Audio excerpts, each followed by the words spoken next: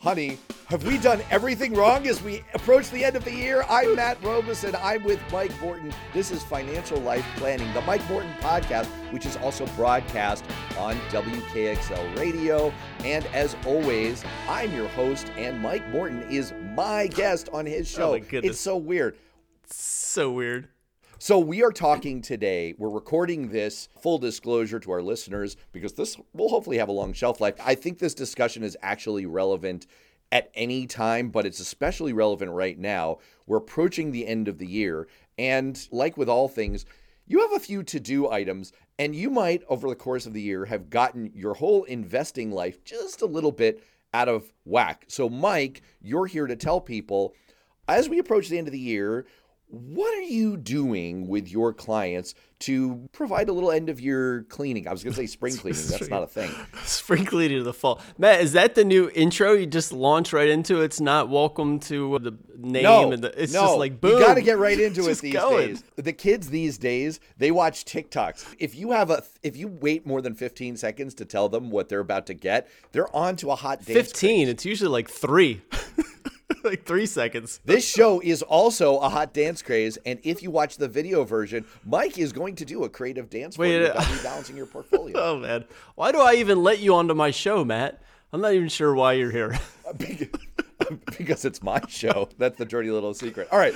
In all somewhat seriousness, is that really a thing that, like, right now at the end of the year, you have to tell people, hey, time to check in on a few things and make sure you haven't gotten out of balance? Well, there's definitely end of year planning for financial planners. There's definitely a few things to touch on because there's a calendar year. The IRS has some issues that happen like throughout the calendar year. So you have to do things during the calendar year. But today's topic is a portfolio overview / review. And I think it's another thing that you can put at the end of the year if you haven't checked on your portfolio, which I'm sure you have this year. But if you haven't, Matt, we just went over this. Matt does not watch the markets. He doesn't check in on his portfolio or anything. But for those of you out there who do, this is just a good time of year to review that. And if you haven't, like Matt, we'll go over what maybe you should be doing at least once a year. I treat my investments like those unboxing videos that are super popular for no frickin' reason at all online. Like, people like to watch other people open boxes. Oh, yeah. Hey, look what I got in here. That's the way I like to treat my investments. It's, hey, when I retire, I'll find out what's in there. And if it's nothing, I'll tighten my belt a little bit or eat it. So, but you're saying that I actually should do like a little sneak peek inside. Yeah, you should. To be honest, so first off the bat, I might let you off the hook, Matt. Do you have to check your portfolio and rebalance? I would argue you should at least know what your portfolio generally is. And I'm guessing, Matt, you generally know what's in there. But I will say this, and so the second part is, do you have to rebalance or tweak things? No, you don't have to. If you're pretty comfortable with where things are and they're in a good place for you, wherever you are in your journey, then fantastic. You don't have to rebalance. But I will say this, Matt, you should look at your overall portfolio. Everyone that has ever come and worked with me has never given me all their accounts all at once in one pie chart and said, here, Mike, I've already compiled all my accounts and all my investments, and I know exactly what the breakdown is across these 12 different accounts. And so that's a really good exercise here at the end of the year that you should gather all your investment accounts, your 401ks, your IRAs, your brokerage accounts, 10, 12, 15 different types of accounts, and put them into one pie chart so that you know how much cash and stocks and bonds, and is it the right allocation for where you are. This reminds me, just to give a little shout out to one of my favorite episodes we've done together is, do I have too many accounts? And it's just a fact of modern work life that you work at a job. Maybe you're fortunate enough that they have a 401k. And so, you have that account. Then you get another job because it's an average of something like 8 job switches in a career these days. So you get another job. There's another one. You go to college. I've got a student loan. I got to maintain that account there. They all have passwords, by the way. We should do a show just on why you need a password manager. Another thing on my massive to-do list that I haven't done you need yet. A password manager, Matt. Absolutely. Thanks. This is why people come to you, is to tell you, to hear all the things that you should be doing. Let me guess. I should not be eating lard for breakfast. Thanks, Mom. So lard for breakfast? Oh, man. I don't know. That's great. The point is, you need guess a what? I'm not coming manager. to your house for breakfast. Let's put it that way. Yeah, we're way off. But that is a hard thing to do. But I see your point. If I really sat down, I do actually have a system where I at least know what all my accounts are, and I know how to log into them. And I could probably, with about 10 to 15 minutes of diligent effort, find out where everything stands today. And what you're saying is I should at least do that exercise. Yeah, so that's what we're going to do, Matt. So you just told me 10 or 15 minutes. Great. So next time we record, we're going to do a short segment on Matt's breakdown of cash, stocks, and bonds. I thought you were going to end the sentence on breakdown. On Matt's breakdown. Matt looks at his accounts and comes crying and drunk onto the show. It turns out it's now a solo podcast from here on out. All right. Yeah. Terrible advice, but okay, I will do that. It's funny, actually. You mentioned password managers. That's now part of my checklist for all my clients. You should have a password manager. So, really? Yeah, so that could be a separate topic for us sometime. But yeah, I'm a big fan of password managers. I think everyone should have some, especially if you're in a relationship where you and a partner have accounts. Password manager. Okay, what's going to happen if something happens to one of you? Have a password manager. So anyway, that's an aside. The other thing is, Matt, you'd be surprised how many people come into me and say, oh yeah, I do have some account and I don't have access to it. Everyone walks in, oh yeah, I have this account. It's got about $50,000 in it. I'm not sure where or what it is. I'll track that down for you. This is the dude, where's my car of financial planning. By the way, not just to put my brother-in-law on blast for a second. Sorry, man. This actually happened to him. He lost a car. He couldn't remember where his car was for months. Eventually he found it. Wait, months? They're a 2-car family, and they just where's my car? I don't know. But this is actually quite possible. We joke, but I'm beginning to come around to your point of view that at the very least, you could find, because we've had such a volatile 2022, you could find that you might have done things well. You might have tried to diversify early in the year, but things could have gotten inadvertently out of balance, or your priorities might have changed and you just might not have thought about it. The last time you did this exercise, you could have had different life circumstances. Now that you mention all of this, I'm beginning to see the wisdom of just doing a little checkup to see maybe you did not have a kid the last time you did this exercise. Maybe you had a different job the last time you had this exercise. This actually makes a lot of sense to me. Yeah, suddenly we've got a kid. I love that. It wasn't around. Maybe you had 2 cars the last time. Yeah, you had 2 cars, right? Now you've got 1. No, it's a great exercise. A lot of the things that we work on are to build awareness. And this is another thing I do at the beginning of the year, and we'll have an episode on this in a few months, which is looking backward on what you spent money on. And it's to build awareness, to say you should just know these things. And Matt, it's great to hear it could take you 10 or 15 minutes to do that, because I expect many of the listeners might take an hour or two. That's unrealistic. Let's be clear. Track these things down. Yeah. But I think it's worth it to spend a couple of hours once a year to just build some awareness. Hey, oh wow, I am 90% invested in stocks. Oh, that's good, actually. Still have a 20-year time horizon. That's good. I should be heavily invested for the long run. So I like that. Or, oh gosh, when I add in my checking and savings accounts, which has grown, I haven't been investing automatically. It's just I've been saving. I'm a good saver. That's really ballooned a little bit. And it turns out there's some cash sitting around in my IRAs. I forgot to invest that. No, I've got 20 or 30% sitting in. That's not good. If I'm young, I'm still working, I have that long time horizon. So it's really good to look at the overall portfolio across all your accounts. So definitely recommend at least starting there. Are you ready to create your ideal lifestyle? Let's discover what's most important to you and design a plan to have more of that in your life. Go to meetmikemorton.com. All one word, meetmikemorton.com.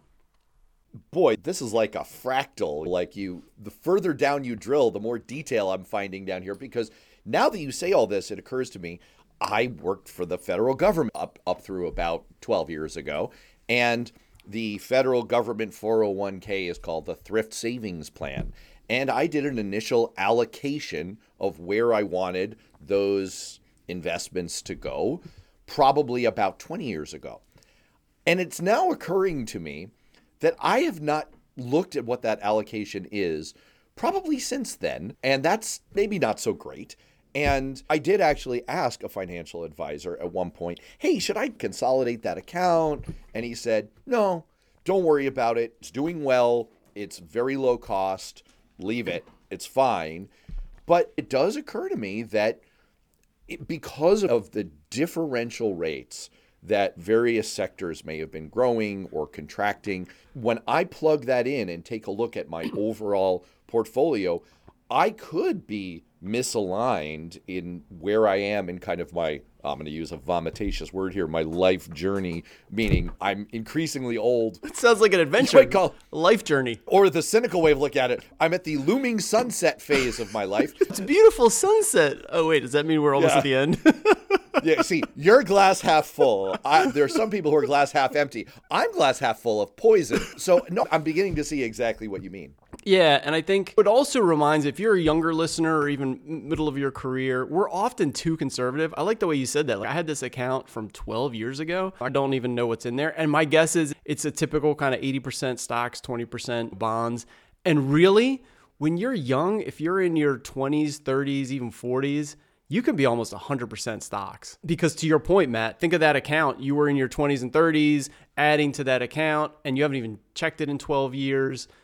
It would have been best, it would have done the best if it was 100% invested in stocks over that time horizon. And so it reminds you, for all those younger listeners who are still starting to grow your portfolio, or if you had that 20-year time horizon, we can be more aggressive than you think. And each of these accounts is typically set up, and I do the same with my clients. I'm a little bit conservative, right? Because, hey, I don't want you to lose money. I don't want it to crash, even though I know the markets go up and down. And so they're typically, these target date funds have 10, 20, 30% bonds and cash in them.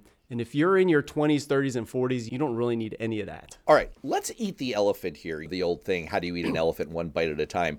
I think the problem with all of this is, my gosh, where do you start? Yeah. This involves, it's all a giant pain, because for each one of these things, if you don't know how to access the account, you got to go through 50 steps to do that. If you do, you got to look up, you got to log in, maybe. Anyway, yeah. So let's just operationalize this for a second.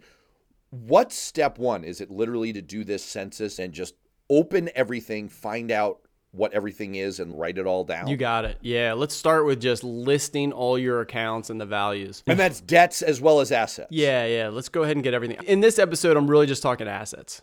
Okay, we can go other side, but let's just talk about assets. Just your, and in fact, not all your assets, just your investable assets. So just your checking, savings, brokerage accounts, 401ks, IRAs, that kind of, all those where there's actual money that you can invest. HSAs, health savings accounts, 529 accounts.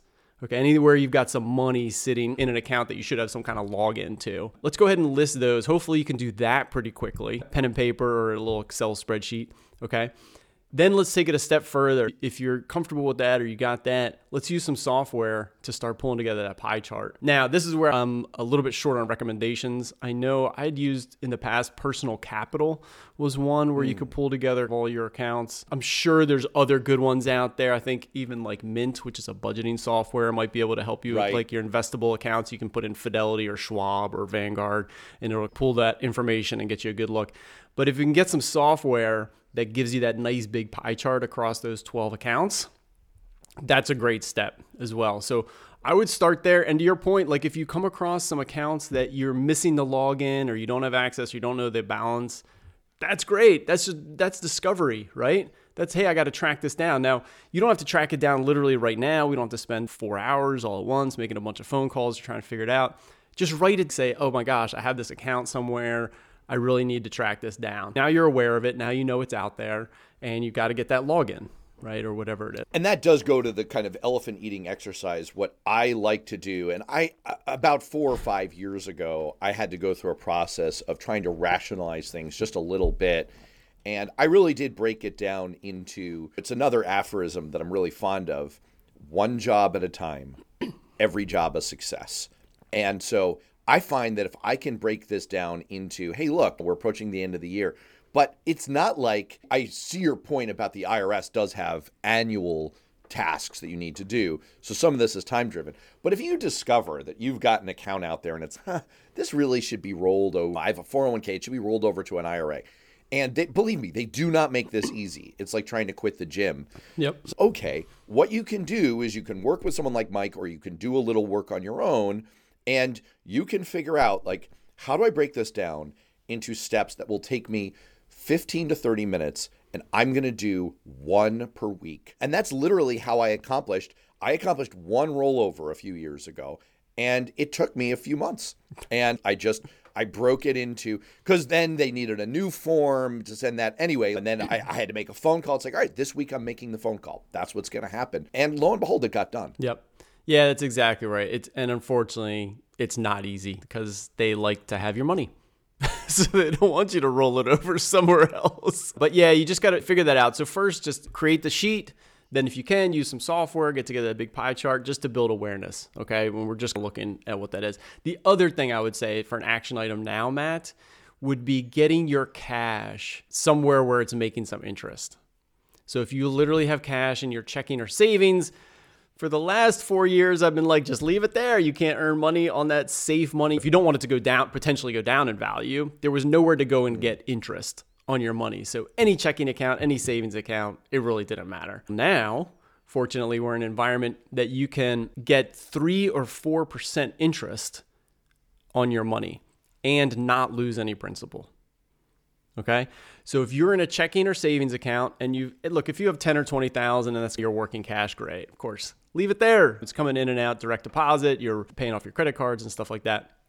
But if you have an emergency fund of 20,000, or if you have in your brokerage account some of that cash and bond allocation to keep things nice and steady, you should be getting 3, 4, 5% on that money. All right. So you can get this at money market funds. You can get these in short-term CDs. You can get these in ultra short-term treasury ETFs. There's a couple of different ways of doing this. But if you have some cash, make sure that you're getting 3 or 4 or 5% on that money. That's a really great homework assignment for everyone right now. And we've just got like 45 seconds left in the show here. But so just to summarize here, step 1, do that census. Step 2, do the work on the individual accounts. If you find those nits and gnats, pick through them and start parsing it out into doable, digestible tasks.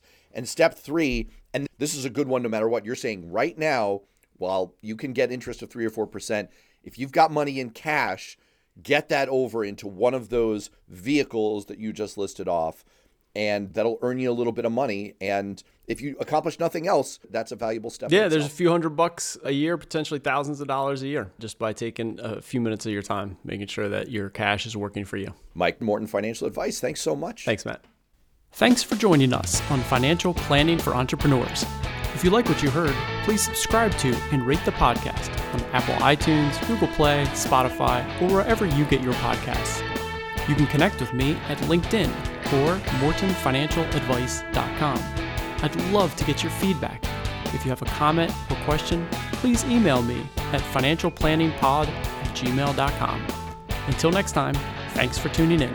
This recording is for informational purposes only and should not be considered for investment advice. Opinions expressed as are of the date of recording. Such opinions are subject to change.